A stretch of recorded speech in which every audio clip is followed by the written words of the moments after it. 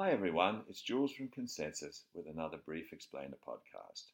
Our Brief Explainers take an element of debating or speaking and explain it quickly and simply with tips and takeaways for you and your students.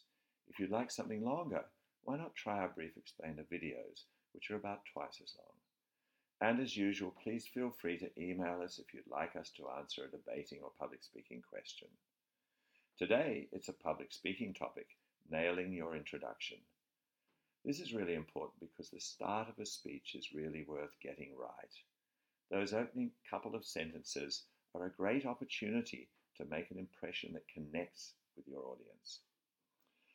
Today we'll be looking at how thinking about your audience is key to a good start, how deciding on your introduction should follow gathering the content of your speech, how there are many different ways to approach an introduction, and how starting small usually works better than jumping straight into grand ideas.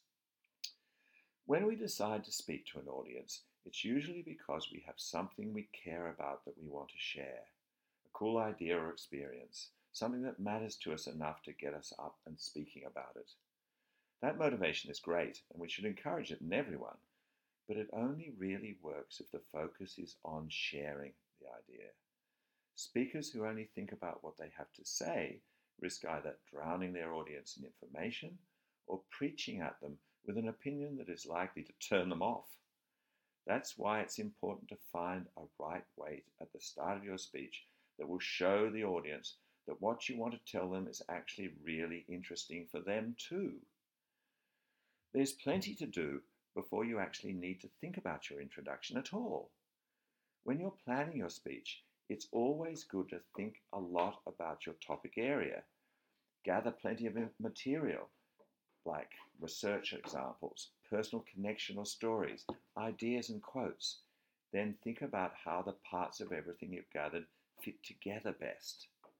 Next, try organizing the different parts in different ways, writing things down in your own words and thinking up cool links that can connect these things well. Don't get fixed too soon that everything has to be arranged in a certain way. Play with changing things up. As you do all this, it will naturally help you see which aspect of your material will make a really effective introduction. So, to explain these steps simply, there are 4 of them. Find your topic, think about how it can relate to an audience, look at useful material for the speech, then identify the best material for your introduction. Some speakers like to start their speech with humor to engage or relax the audience.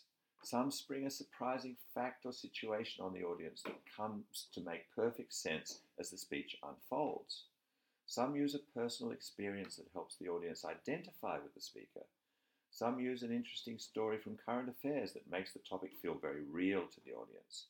There's never one right way to start a speech, so you don't have to worry about some secret hidden solution.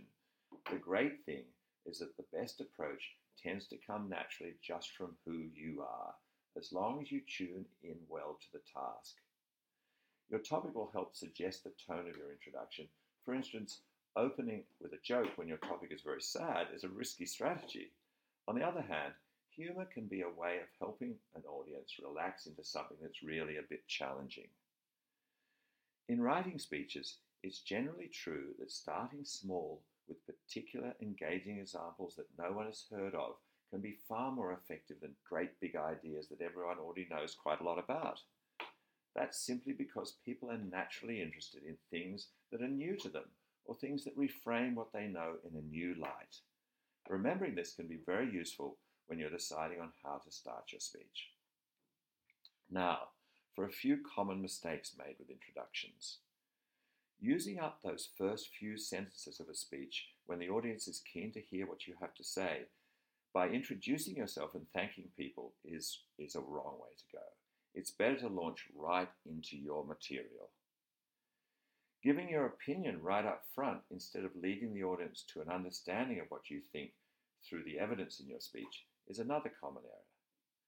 Starting your speech with bare facts or numbers makes it hard to create a warm connection with your audience.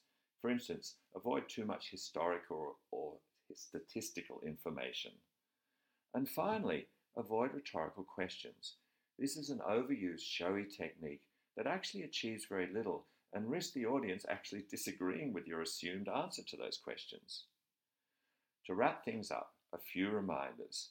Sharing ideas effectively means thinking about your audience.